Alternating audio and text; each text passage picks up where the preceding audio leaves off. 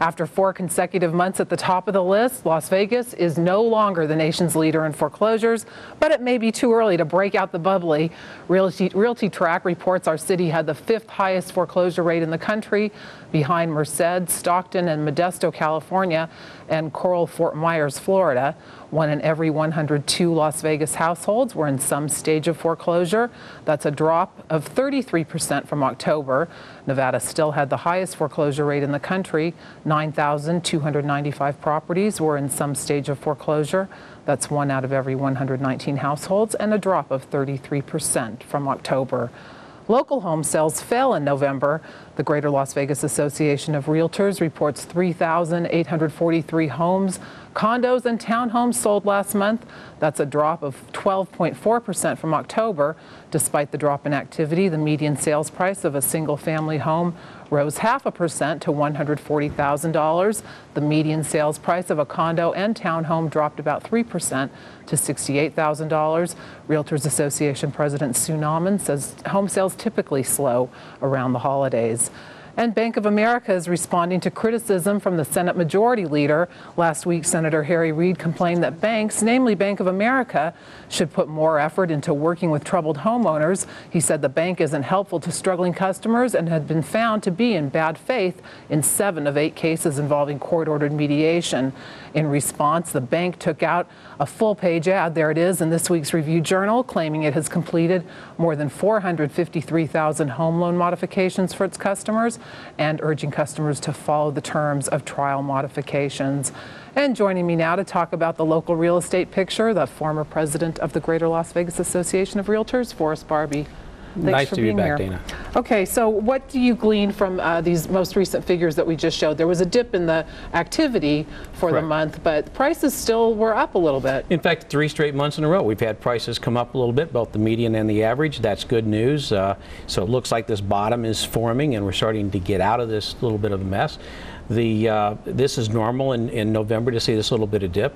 Now, if it follows last year, we bounced back a little bit in December last year, so that would be good.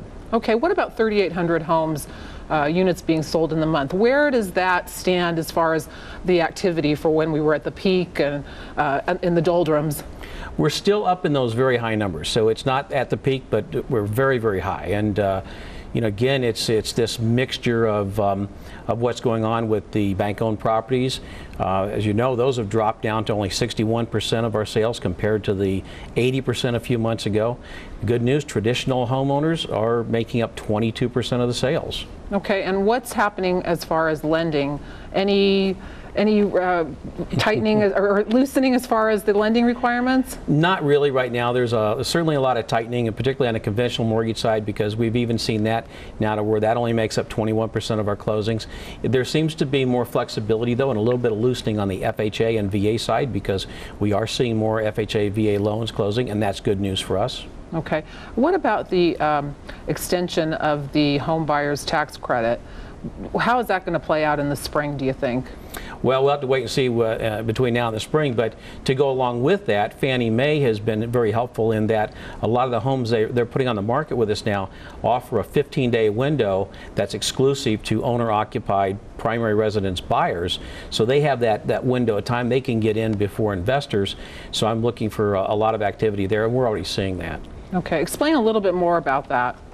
Well, HUD and Fannie Mae both will put a property on the market that's foreclosed, but then they will offer, in this case, Fannie Mae is offering a 15-day window where if you are going to occupy the property, you get the first opportunity to bid or put an offer in on that property before they will allow investors to come in. And we are seeing a lot of first-time home buyers now, in addition to the home buyer's tax credit, really taking advantage of the fact that they can get in there and make an offer without all the competition. What's the reason behind that? Is it just to give some stability to these neighborhoods? Correct. Yeah, they're trying to do that in a big way. And of course, we're seeing, even with the court decision the other day, we're seeing a lot of efforts to slow down foreclosure, try to create a better climate for short sales. We're seeing a lot of work in that area where the banks are streamlining that process a little bit. So the banks are listening to Harry Reid? Is that the message? I think they're starting to a little bit. Okay. Let's hope. All right, Forrest Barbee, thanks for being here. Thank you very much, Dana.